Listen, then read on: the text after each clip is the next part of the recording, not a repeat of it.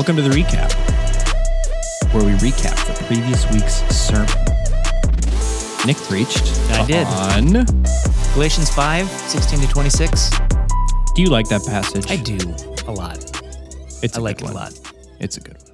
Why do you like it so much? Because, well, I've thought a lot about, in my life, fighting sin and how sanctification happens and like what's going on in my heart, And so this passage just directly addresses it. And, so just walking by the Spirit and what that means has been something that I'd like to think about. I don't know. Yeah. Yeah. I think that's something that more people could think about more. Sure. Just in general. Agreed. Well, it's an important topic. Yeah. For sure. Yeah. Yeah, true, yeah. Well, thanks for preaching Sunday. You're welcome. Yeah. I didn't hear any of it. I was fixing equipment. Yeah, you were busy. It was a rough Sunday. It's fine. So, fill me in. What was it about? Yeah. So it was the fourth. I mean, I've read it. Okay. Right. So it was the fourth sermon in our How Are We Sanctified series. Mm-hmm. So I just kind of started by saying, well, what is sanctification? I just wanted to give a working definition. And I said it's a work of God and of man where we are declared holy and set apart by God, and we progress in living as holy. So there's two aspects, right, of sanctification. One where in our union with Christ, God looks at us, and through that, he says, all right, you are holy, you're consecrated, you're set apart, right? And that's happened already, positionally. So I talked about like 1 Corinthians 2, where Paul says, to those who are in Corinth, sanctified in Jesus Christ. So they're already sanctified. And then there's another aspect of sanctification in the Bible that happens in degrees, little by little. And so what really we're doing in sanctification is the process over a period of a lifetime of becoming what we already are in Christ. So we're sanctified now, live like you're sanctified, right? Mm-hmm. Fight your sin, fight temptation. Mm-hmm. And that's really what Galatians 5 is about. So I went into Galatians 5, and the main command is walk by the Spirit. And he contrasts that by walking by the flesh, right? So in our hearts, there are these competing desires. We all have the desires of the flesh, and they're there to lead us away from God. But for those who are in Christ, we have his Spirit within us, and we have the desires of the Spirit, and those are at war with each other, it says, to keep us from doing what we want to do. Mm-hmm. Mm-hmm. And then he says, walk by the Spirit, and you will not gratify the desires of the flesh. And then he talks about, so what if you gratify the flesh, what's the fruit, what's the work of the flesh? And he lists all sorts of things, idolatry, sorcery, enmity, strife, sexual immorality, impurity, sensuality, drunkenness, orgies, and then he just tacks on things like these. Yeah. So it's not meant to be an exhaustive list, but that's what it looks like when you gratify the desires of the flesh. Mm-hmm. And then he says, but the fruit of the Spirit, in other words, this is what happens when you walk by the Spirit, is love, joy, peace, patience, kindness, goodness, faithfulness, gentleness, and self-control. Against such things there is no law. And so he's saying this is the fruit of following your flesh, and this is the fruit of walking by the Spirit. So again, the command, walk by the Spirit. So then I kind of said, well, how? Like, it's one thing to say, all right, walk by the Spirit. How do you walk by the Spirit daily? Mm-hmm. And I just tried to make it really simple. The Bible ties the work of the Spirit and the grace of God in our lives to several different things that we're supposed to do. So I likened it to God does the work, but we have to do a certain thing to do that. And I kind of likened it to like walking under a waterfall, right? So if you're dirty and hot and sweaty and you see a waterfall there and you just want to wash the dirt off and get clean and feel cool and, how do you do that? What's your part in that? Well, you can't just sit there and stare at the waterfall. Right? Your part is you have to walk under the waterfall. And then the waterfall does all the work, right? You just had to walk under it, and then the waterfall does all the work. So that's what sanctification is. We have to walk under the waterfall of God's appointed means of grace in order for his Spirit then to do all the work. It's really God who makes us holy. We can't do it. Mm-hmm. We can't do it by works of the law. We can't do it by checking things off a list. We can't do it in our own strength. We have to do it by simply availing us to the means that God has said, my Spirit is going to work and give you grace in these things. So the Word of God, which is called the sword of the Spirit, right? The Spirit takes the words that we read in the Bible and uses them to change our hearts and to mold us and to challenge us and to sanctify us and comfort us and all the things that we need. So we need to avail ourselves of the Word. We need to study it, meditate on it, live in it, swim in it. We need to, make the Word a part of our lives like it is, like breathing is. The prayer, another one. So talked about Hebrews 4, well-timed help when we approach the throne of grace. That's grace right there. God has meant to use that by his Spirit in our lives to sanctify us and grow us and keep us in all the things that his word says that he does. And then he talked about corporate worship, where we get together and encourage one another and admonish one another in order to be protected from a sinful, deceitful heart. So that's grace. God's doing that, and he uses the means when we get together, right, and encourage one another. And then Ephesians 5 says, don't be drunk with wine, but be filled with the Spirit. How? Speaking to one another in psalms, hymns, and spiritual songs, and singing and making melody in your hearts to the Lord. So that's what we're doing in corporate worship. We're walking under the waterfall of God's grace by his Spirit in order to fill us afresh and anew and to do what he wants to do. So we should come into worship expectant that he's going to do that. And then communion, which is meeting with Christ at his table. He's really there spiritually, not physically in the elements. I want to make that really clear. But spiritually, he meets us in communion. It says in 1 Corinthians 10 that we fellowship with Christ in the cup and in the bread. Real fellowship with him there. So he means to use that to sanctify us. So that was then I just used communion as the main application of the sermon. All right, we're going to do this now. We're going to take communion and meet with Christ and be expectant that he's going to work through that. So that's where we went. I could have said a lot more. Of course. There's a lot more you can say about this passage. It's a deep passage. He's contrasting walking by the Spirit with works of the law, which is really why he's writing Galatians in the first place. There are people who are insisting that, no, it's grace plus circumcision.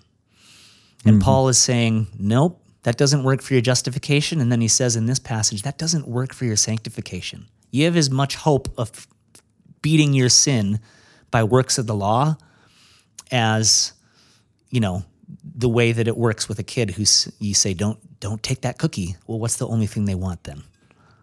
They want a cookie. That's what happens in our heart when we try to fight our sin by works of the law in our own strength. It just doesn't work. So could have talked more about that. And that's all I'll say. I'll let you ask questions. Can you expound a little more upon the two types of sanctification and that you mentioned at the beginning, and how is the first kind you mentioned, the 1 Corinthians kind, different from justification? Yeah. Yep. So justification is our positional righteousness before God. It's a legal declaration that not only are we forgiven from the penalty of our sin, but we have Christ's righteous life imputed to us. So all of his good works that he did are ours. And again, those are all through union with Christ, right? What's Christ becomes ours. Sanctification, or being declared holy, is a holiness in the Bible, like in the Old Covenant, is like a consecration to be set apart by God for his holy purposes, right? So the priests would consecrate things and set them apart for holy works. And that's what positionally we are then. We've been set apart as holy in Christ, not specifically speaking about our positional righteousness, but now you've been consecrated by the Lord. You've been made holy in order to do his work. So that's what is ours in Christ. So it is a positional declaration. Then what we do, so we don't have a part in that. That happens, that positional declaration of being set apart and consecrated for holy good works is all God. That happens in our union with Christ. But now, when we're saved, the Bible still talks about the remaining flesh that's in our hearts. It doesn't just go away, right? We're still tempted. Yeah. We still have desires in our hearts that are there that we're tempted to follow. And that happens, that just springs up from within our hearts. It happens when external temptations come at us, and then our hearts like grab onto those, right? You know? So then the process of progressive sanctification is the gradual work whereby we have greater victory over that. Our desires change gradually by degrees over a lifetime to where we desire God more and we desire sin less. We have greater victory. And that happens, that's where we have a part in that. You're not going to become progressively more sanctified. Like, your heart isn't going to change if all you do is just sit on the couch and you don't read your Bible and you don't pray and you don't have Christian community and you don't go to corporate worship. This is not going to happen, right? Because you're not walking under the waterfall of the means that God has said, this is how I'm going to work in your life. So that's kind of the difference. And not only that, but we're malleable people. So those other things, you know, not that a Netflix show is bad in and of itself, but if that's where you're spending the majority of your time and not in the Word, those things will start to change you. Yep, and that's why Bruce in his sermon back when we started challenged like, what are you filling your mind with? Yep. Like, that's a really important question because that's going to contribute to what's shaping you. Yeah. Yep. So, yeah, That's helpful. Yeah. I wanted to just ask you, because you can't address everything in one sermon or even one 4-part sermon series, but about verse 24, those who belong to Christ Jesus have crucified the flesh with its passions and desires. Like, what does that mean? Do you have any ideas of what that means? I do have an idea. Now, there's a lot of different interpretations of what that actually means. Yeah.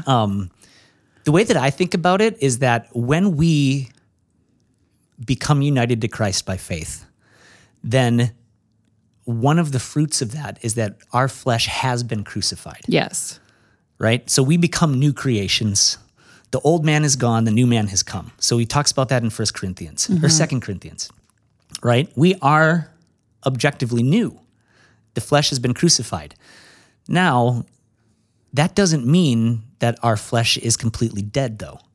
It's still there. And so what does that mean? Well, I think about it like when Jesus was crucified, how long did he hang up there on the cross? A long time. Like, he didn't just immediately, he was crucified and he didn't die until like the next day, you know? And so with our flesh, it has been crucified, right? And our job is to continue to nail it to the cross over and over and over again. And to do the things that God says, these are the things that are going to change your heart, and it will slowly die.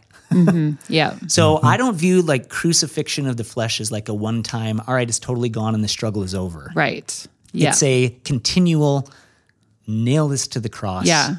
And over time, crucifixion takes a long time for someone to finally die. So I think it's actually a helpful picture in, well, once I become a Christian, why doesn't the struggle just go away? Right. No, you have to like fight it and repent and nail it to the cross and nail it to the cross. And you are a new creation, and there's still like that fight that's going to happen. So another way you can think about it is like the overlap of the ages. We're like the already not yet. So like the already, like the kingdom of God has come. Yep. So like you can think about it like, yeah, I'm a new creation. But we're still in this current sinful age that overlaps. Yep. Right? So Yep. there's still a fight that needs to be happening. And then one day when he completely eradicates sin, that fight will be over. Yep. But there's an ongoing nailing it to the cross. So our part in that, we have to continually repent. We have to continually turn from our sin to Jesus. And we have to continually avail ourselves of the means of grace for God to change our hearts. And in so doing, our flesh is crucified. Yep. Does that make sense? That's really helpful. Yeah. Yeah. I was thinking of 1 John 1:9. If we confess our sins, he's faithful and just to forgive us. Mm-hmm. And that's a way to keep crucifying those fleshly desires. Yep, absolutely. Yeah. And then I think one of the effects of availing ourselves of these means of grace is that we start to shape our identity around them. So then we don't think of ourselves as any of the 100 other identities that we could take upon us in the world. Mm-hmm. Some of them are good and some of them are bad, right? But we start to think of ourselves as, nope, I'm united to Christ. This is who I am. I am a new creation. And then you start to live out of your most fundamental identity. Yep. That's just what you do. Naturally, people do it every day. They live out of their most fundamental identity as an employee, so their work is their life. A parent, so their family is their life. All of these things. But if your most fundamental identity is I'm a new creation in Christ, then eventually, through the work of sanctification, that's going to be what you live out of, and it's going to change every other aspect of who you are. Mm-hmm. So that's helpful. Yep. You're good at explaining this. Yeah, I can tell that you've really worked through things in your own heart and life, and you can just articulate it really well. So it doesn't mean I'm perfect. Helpfully. No, of course not. But yeah, that's really helpful. Yeah. And don't you have a class coming up on something like that? I was actually just talking to someone about it yesterday. Well, we're going to spend 8 weeks in Sunday school starting on September 24th, talking about what is our union with Christ and how does that shape literally everything else in life. Yay. Literally everything else boils down to your union with Christ. Yeah. So I would just encourage everyone to come to that, and we're going to have a good discussion about that. And I think some of the things that the Bible says about what's ours in our union with Christ are just downright shocking. They're incredible. So come. Yes. And think about those things with me, because it'll be good. I'm looking forward to that. Cool. Awesome. Thanks for preaching. Yeah, man. Thanks for recapping. You bet. Thanks, Stacy. Yeah, thank you. See you next time.